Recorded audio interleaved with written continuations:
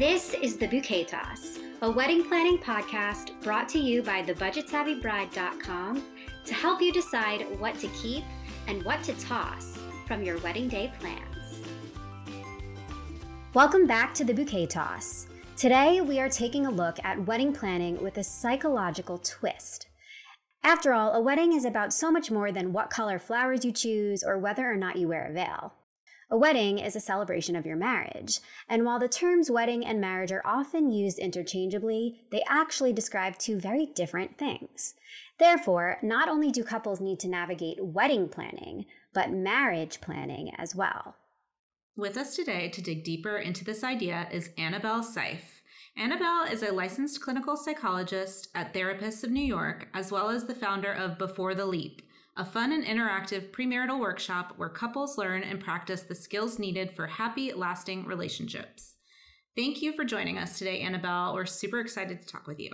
Hi, it's so nice to be here with you both. Thank you for having me.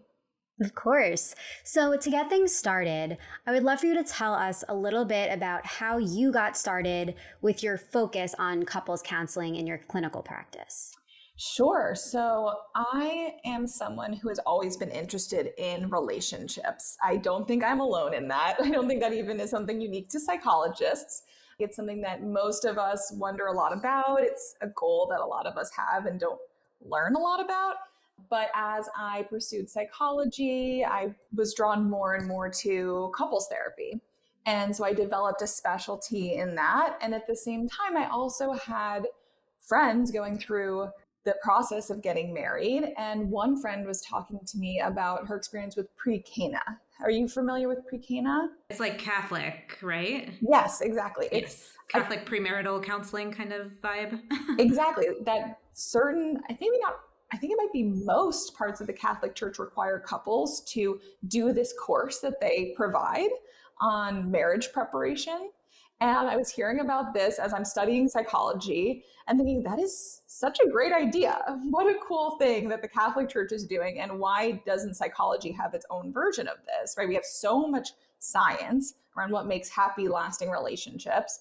Let's figure out a way to provide that to couples in this period of their lives. So as I'm learning a lot about psychology and couples therapy, I was also developing simultaneously this course of how to launch yourself into this next phase of your relationship. So the premarital period, whether you're talking about getting engaged or are engaged, even couples who are moving in together, right? Because that is also often a time when people start to think about the future.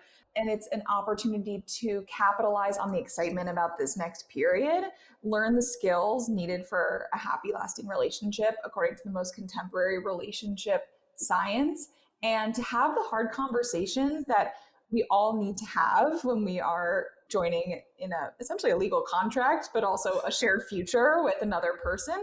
That can be really hard. And we often don't even know how to go about having them. So it's a way to teach the skills and then practice the skills by having these conversations. I really love that. I mean, I think that talking about marriage as skills that you have, I think, first of all, that's something that we could adopt for like everything in our lives, like parenting and even going to school or anything like that. Like these are all skill sets that need to be cultivated to really do them most successfully. And I love that it takes like a little bit more of a scientific approach to look at it, because there is a lot with relationships specifically, I think, that like the narratives culturally are like, oh, you find your person and it's like, you just know, or like love at first sight, or, and yes, we love to play into the romance of those things, but the reality of those things is really not tangible. And you can't really like make a relationship, a marriage work just by having those fun, glittery feelings of like, I saw you and I just knew.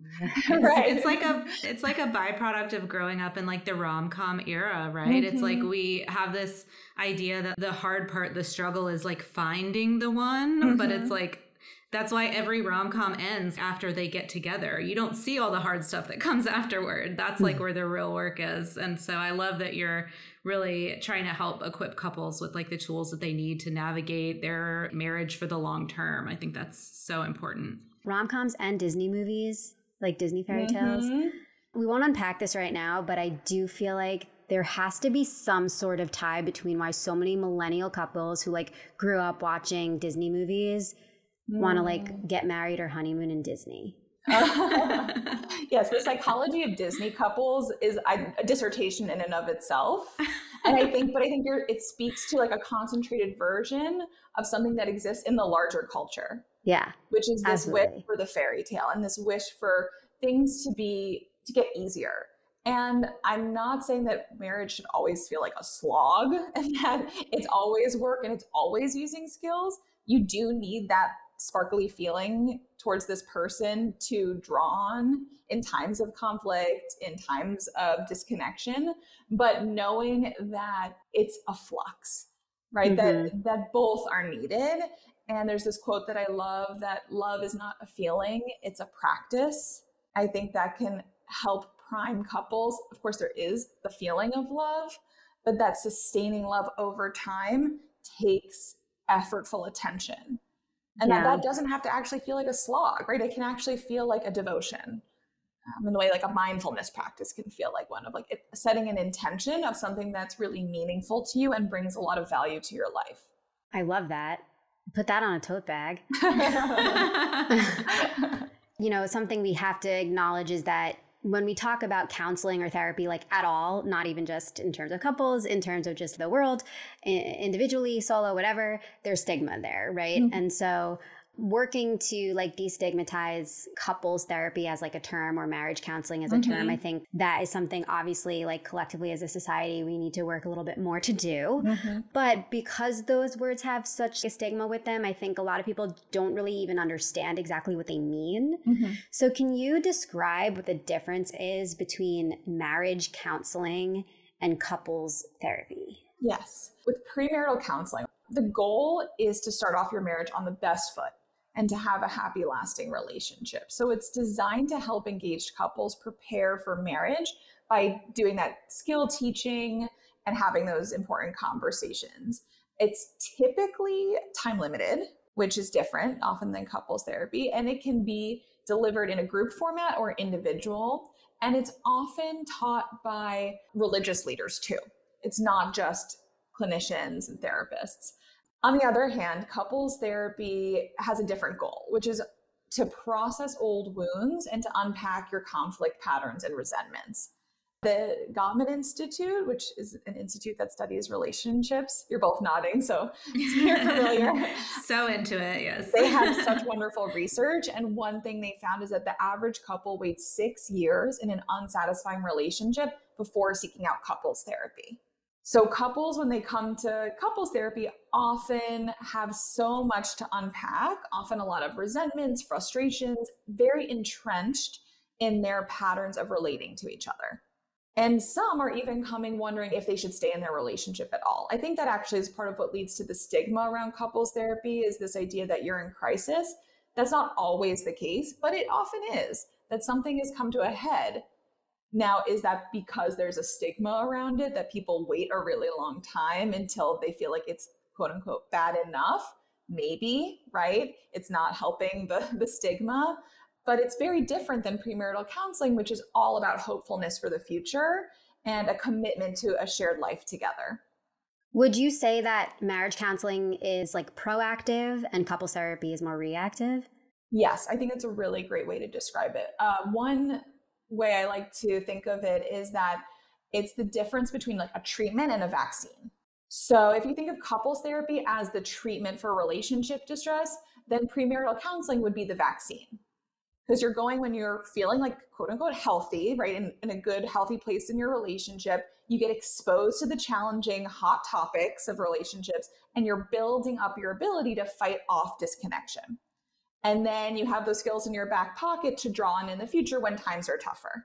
I think that's obsessed a with fantastic analogy. Yes. Oh my God. I also love how thinking about it that way can help for a lot of couples who deal with like, maybe there's divorce in their family or like their parents had rocky relationships that they feel like they've maybe had a negative experience, seeing, or they want to do the opposite of. And it helps like to recognize that like this is a proactive thing that you can do. Like you're not just subject to like you're doomed to fail because somebody else before you did. It's like there's things that you can do to Wow, I really like that. Okay, so we've thrown around the word skills a lot with needing skills for a happy, lasting relationship. And this is something like, I think skills in general are something that are hard to talk about. They're hard to like quantify or articulate. So this could be a challenging question, but can you name the skills that you need for a happy, lasting relationship? Definitely. So in my work with couples, I've identified 3 necessary skill sets for satisfying, lasting relationships. So the way I've broken down what I see as necessary is number 1 is emotion regulation skills. Number 2, communication skills. And 3 are conflict skills. So emotion regulation skills are the ability to clearly communicate and flexibly manage our emotions. In my work with couples, I see these skills as underlying every other relationship skill. Wow. Being able to move ourselves from a place of dysregulation, being overwhelmed, into a place of feeling safe, feeling calm, that's what allows us to shift from disconnection to connection and access the parts of our brain that are like, oh, right, this is how I communicate more effectively. Oh, right, this is how I make up after this conflict. So it looks like emotion naming. So being able to clearly and accurately name and communicate how we're feeling, which is really tough. It's not something that we learn how to do. The other is emotion regulation. So those are how we soothe ourselves. So one category that we talk about a lot in the therapy world is self-soothing. So self-soothing can look like deep breathing, going for a run, taking a cold shower, listening to music, calling a friend, things that help us calm down when we're feeling overwhelmed. It's things that I'm sure that you and your listeners all do all the time without even putting much thought into it. But being able to intentionally in the moment be like, oh, I need to go do that thing right now, or this conversation is going to go haywire. That's self-soothing. And then there's co-regulation, which is not something that we talk about as much, but it's using our partner as a soothing tool. So neuroscience is showing us more and more that being with a trusted other is similar to being with a parent when we're children, that connecting can actually change our neurochemistry and our brain's response to threat. And it can soothe us in the moment. Holding hands, getting a long hug, talking things through, dancing together, playing catch, right? Like being bodily in sync. These are all ways that we can co-regulate. We live in such an independence-focused culture of like, I'll step away and I'll cool down myself, which is great. And if our partner's also dysregulated, that's what we got to do. But there are also times when you've had a really rough day at work and you can go rely on your partner. There's absolutely nothing wrong with dependence. I think dependence has gotten a really bad rap in our culture. And that's what partnership is for, actually, is to lean on one another and to draw on this thing that our brain is wired to do. There's like so much coming up for me. I don't know, because you hear the word codependency brought up in a lot of situations now. And so I think in some ways it almost like encourages people to be like more independent or whatever. And I was also thinking about how like attachment style plays into that sort of those dynamics as well. I could talk to you for hours about attachment style. So I feel like it's like a juicy but dangerous tangent for us. But yeah. But people's attachment styles, what I love about people reading about them, learning about them, is that this idea of we can get dysregulated when we feel disconnected, and then we can have tools to shift ourselves into a place of greater connection. And that the way that dysregulation looks and what we need to soothe ourselves is really connected to our attachment style. And so by learning your attachment style, it can help you figure out what emotion regulation strategies are most effective for you. And it can also help you see in your partner when they're dysregulated. Because some people, when they're overwhelmed, they go into a shutdown. And another person might go into a place of really wanting connection. And those are actually both reflections of a same or similar internal experience. I think that knowing your attachment style and people's curiosity about that is really wonderful for their relationships. Do you have a favorite resource that you might point to learn more about attachment styles? So I think the book Attached is popular for a reason. I think it's really understandable. I think it's really clear. So that's usually the first resource that I recommend too. my patients and to my couples. Awesome. That's a good one. Mm-hmm. So that was emotional regulation skills. And then the second thing was communication skills. Is that right? Yes, that's right. So communication skills are how to be a good listener and how to be a good speaker. So ways for both partners to feel heard and understood. And then the third skill set needed for a happy, lasting relationship are conflict skills. So that's the ability to argue and vent frustrations while still being respectful, and then making up in a way that helps you grow stronger and more connected as a couple. So those are the three skills: emotion regulation, communication, and conflict. Those are the areas that psychological research has found to be most beneficial to romantic relationships. I love how thought out like the whole approach is. Thank you. So conflict skills being the last one you mentioned, I guess we can imagine lots of conflict can come up during wedding planning specifically. Yes. What are like the common things that couples kind of experience during that time? Right. As you and your listeners know, it's an exciting time getting married, and it's also a very stressful time. And when something is so meaningful and anxieties are so high, conflict is really normal and should even be expected. So I just want to put that out there. Like, this is not a bad thing if these conflicts are coming up. It's actually super normal and really healthy. It'll help you work through as a couple some tough spots. In my work with engaged couples, I see 4 common sources of conflict coming up when they're planning their weddings. 1 is perfectionism pressures. 2 is differing money values. 3 is navigating boundaries with families. And 4 is division of the labor of wedding planning. Yeah, that sounds about right. And I know you guys had someone on recently to talk about perfectionism. Yes. Mm-hmm. I think it's something that so many couples can relate to, especially brides, like that feeling of just wanting everything to be picture perfect, beautiful, Instagram worthy, and just the amount of pressure that puts on not just the bride, but like the couple, period, because they're both, in the throes of planning this event. Right. There's all of this pressure to have the perfect day. And there's also this sudden pressure once you're engaged for things to be perfect in the relationship. This is something I see a lot, especially in people who are more perfectionistically oriented, which is that you get engaged and now your partner isn't just your boyfriend or your girlfriend or your partner. They're the person, right? They are this person who has all of this expectation, thoughts, fantasies, and fears that come up from our own histories. And both people are having these experiences simultaneously of like, oh, wow, this is it. And so what makes it even harder is that then you're also planning this perfect day, and it compounds this need for everything to be perfect. And that brings up so much conflict, conflicts that are actually so important to growing closer as a couple. But relationship perfectionists often see conflict as a failure. So then these quote unquote imperfections become a source of conflict in themselves, right? And so it becomes this really vicious cycle of needing to make things perfect and kind of trying to get rid of important conflict rather than work through it and resolve it. And it just builds and builds upon itself.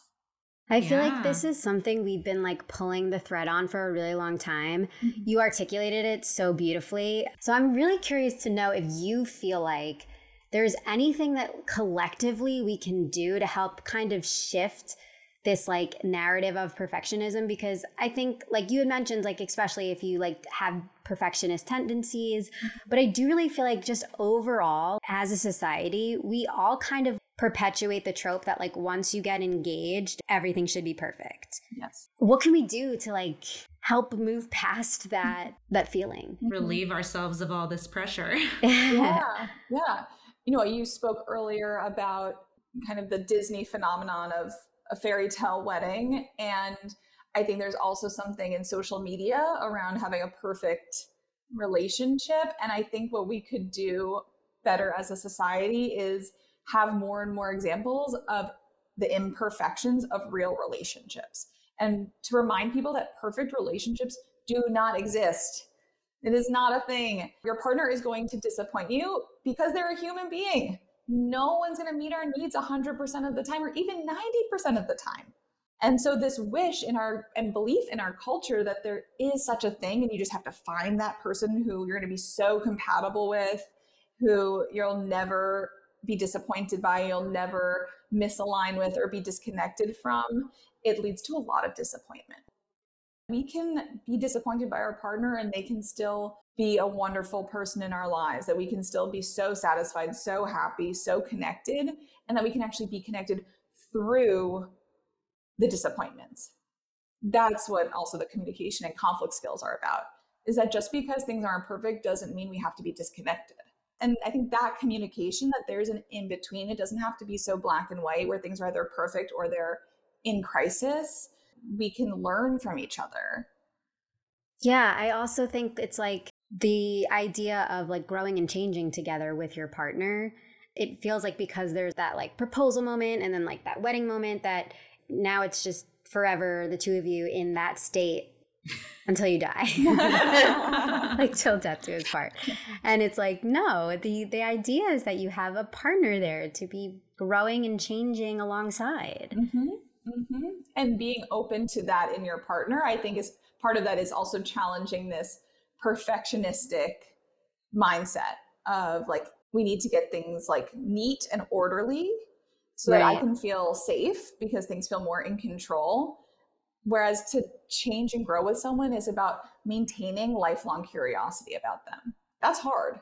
It's actually hard to not put someone in a box after years and years and years. But to really be open to what they're sharing with you, that's that communication skill of being a good listener, really taking in of like, oh, something new is important to this person, or there's this part of you that I haven't seen before. That's intriguing. That's exciting. It can be a turn on, actually, and can help sustain desire over time. We need to challenge the part of ourselves that might want to hold on tightly out of fear to access the part of ourselves that can be curious and grow. I'm like imagining some way that I'm giving you this homework, Annabelle, can reimagine vows that encompass all of those like ideas. And then maybe we bring you back after you've worked on it and you share those vows in another episode, because I feel I feel like you were really like, everything I was hearing you say was bringing together such a cool way to talk about vows that's kind of a departure from the traditional language that can like help understand it a little bit more. I love that idea. I'll take the homework. I'll work on that. It's like more realistic and more honest about the relationship that you're entering into and like commitment you're making to each other. Which I think is one of the values of your community, right? Is that authenticity and being open to what works for you two as a couple or works for that person as the bride. Okay, now I'm going to be controversial too and say, can we reimagine proposals that maybe change this kind of narrative? You know, obviously it's so fun, and like, who doesn't love a proposal video and you like get to watch like the creative thing that they did?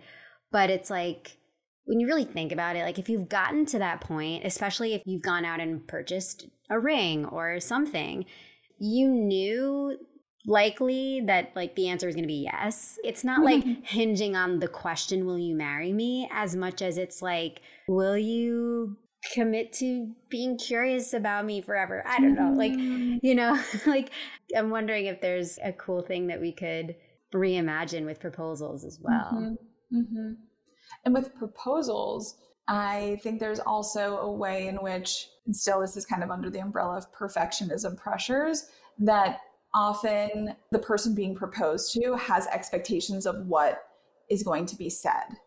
Like I have so many friends who are like, oh my gosh, he didn't get down on one knee, or she forgot to ask me, right? Something like that. Like, and it's not really about not having expectations, but I actually think that there can be more communication, right? Like you probably have talked about marriage together. You may have even talked about rings together, right? You may even shop for rings together. So maybe there can be also a moment to share what your wants and needs are for this proposal moment. I think that's a big part of getting rid of the disappointments in relationship, is that honest and direct communication of our wants and needs, really destigmatizing that there's nothing wrong with saying, you know, my whole life I've grown up envisioning that when I get proposed to, you say my first, middle, and last name. Your partner may not even know that's a thing. Yeah. Yeah. And instead of being like, oh, if they're the right person, they'll just magically know, it's like, Yes. no, you have to say Yeah. something. Yes. Don't set your partner up to fail. Exactly. And not mind reading is something that is such a core communication skill.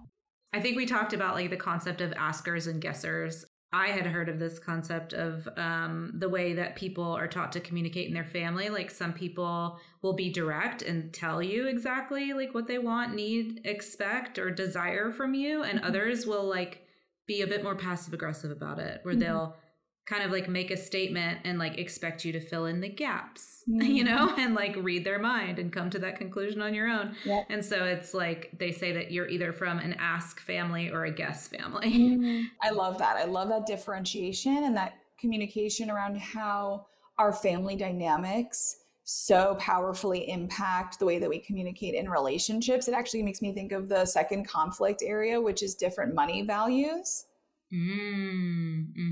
Because money is something that is so tied up in meaning from our family of origin and early life experiences. And it's also something that we're not often taught to communicate directly.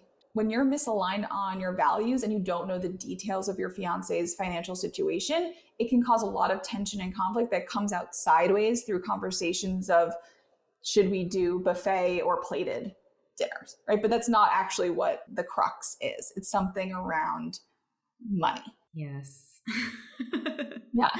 And these beliefs about the value of money can come from our families. Like you were talking about these different types of families, different family approaches. And families may also be contributing financially.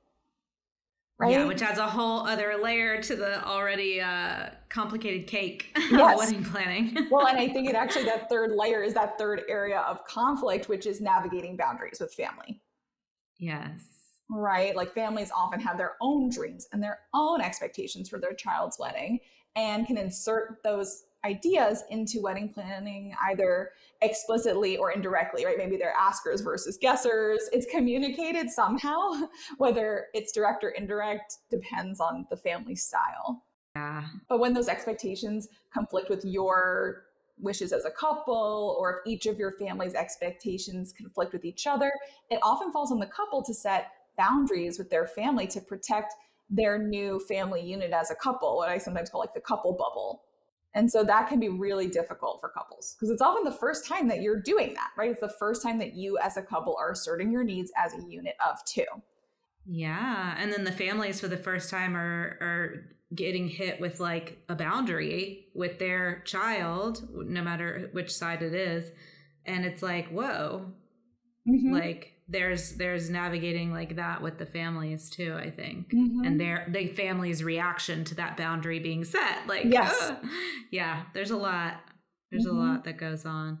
It can be really intense. And as you're protecting that couple bubble, what's going on within it, right? What's going on between you as a unit of two? And one thing that can be tough is that if you're not a team, how do you protect that boundary? And one thing that comes up a lot around teamwork when you're planning a wedding is the fourth conflict area, which is division of labor. One partner is typically kind of the planner and the other might hang back more. It can shift depending on what's going on. So maybe one of you takes the lead on planning vacations and the other takes more of the initiative on buying things for around the home.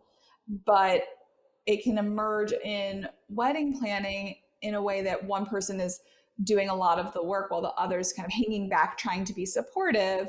But it often means one partner ends up feeling like they're doing all the heavy lifting and the other might actually feel left out and a bit steamrolled or criticized for their contributions or lack thereof.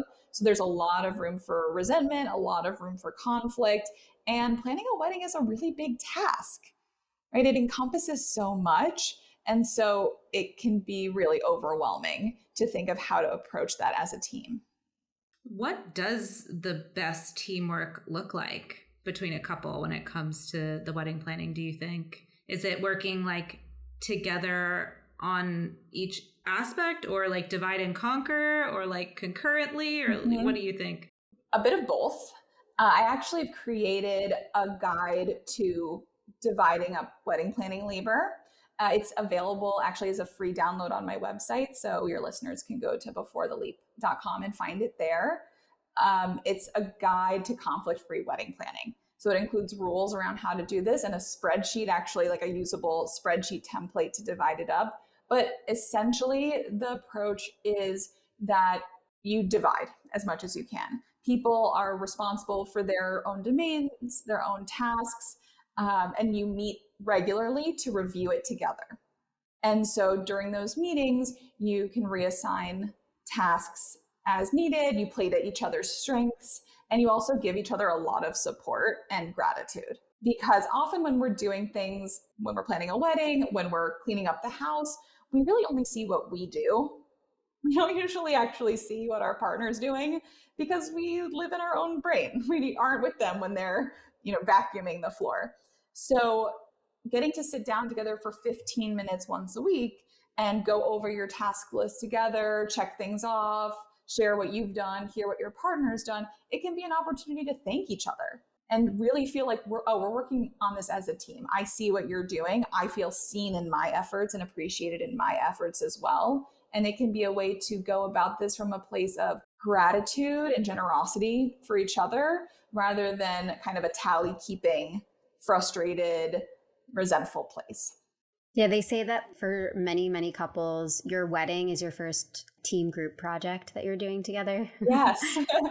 Well, and a lot of times it's like the first time you're managing a budget for something large together. If you haven't lived together prior to getting married, or if you kind of split things evenly 50-50 and you've never had to like manage a joint pot of money and allocate it across a lot of things, there's a lot of compromise and conversation and like so much that goes into it.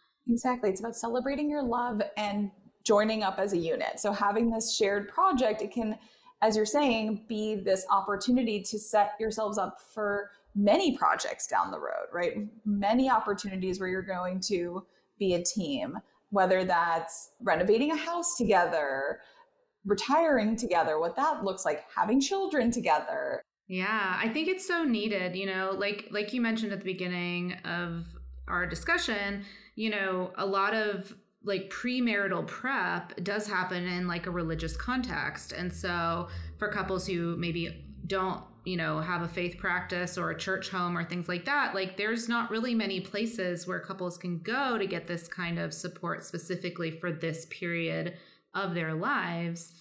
And so I think it's something that's really needed. And, with all of the statistics out there about the percentage of couples who do end up, divorced because of conflicts with communication, money, these sorts of things, like how would those statistics be affected if couples are really taught these important skills prior to tying the knot?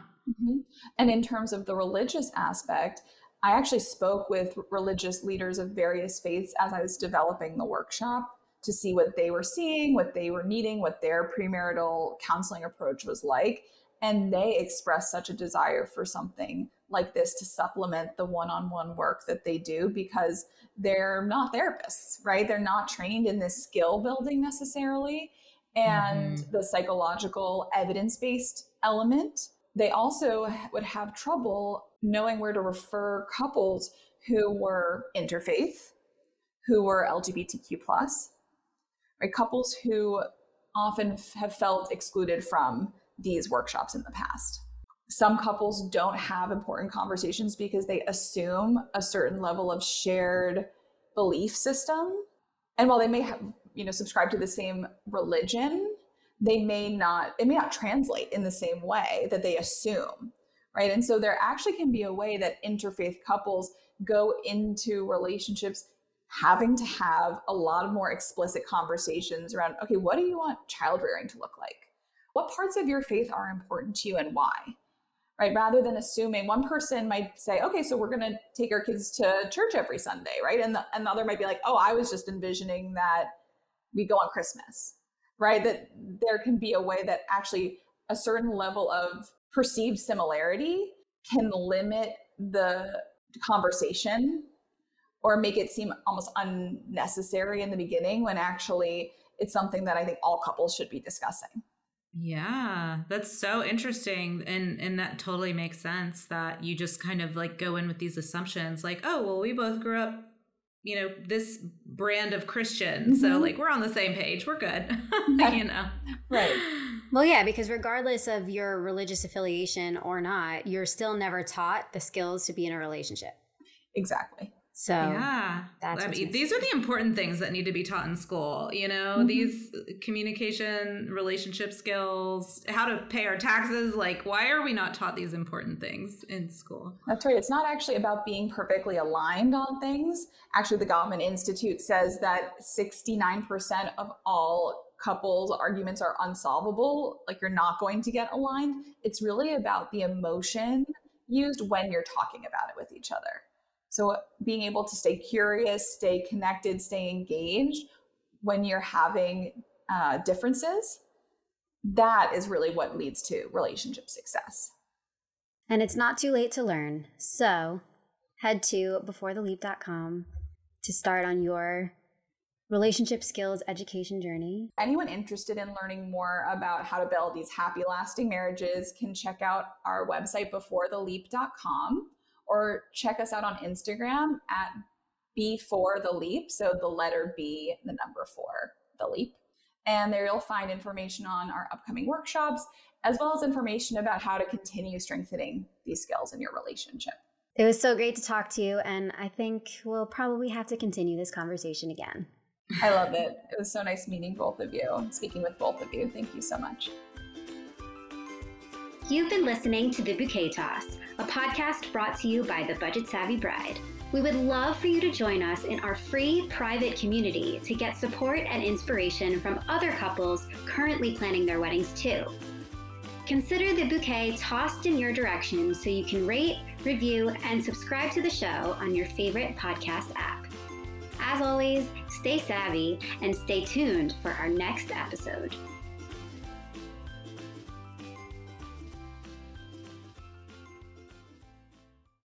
Bonjour, this is Fabulously Delicious, the French food podcast. I'm Andrew Pryor, and every week I bring you the wonderful and fabulous people involved in French food, whether they're here in France like me or from around the world. Each week, we dive into a specific topic, be it a French dish, an ingredient, or a French cuisine cooking technique. My guests are all about French food, so come join me on Fabulously Delicious, the French food podcast. Bon app!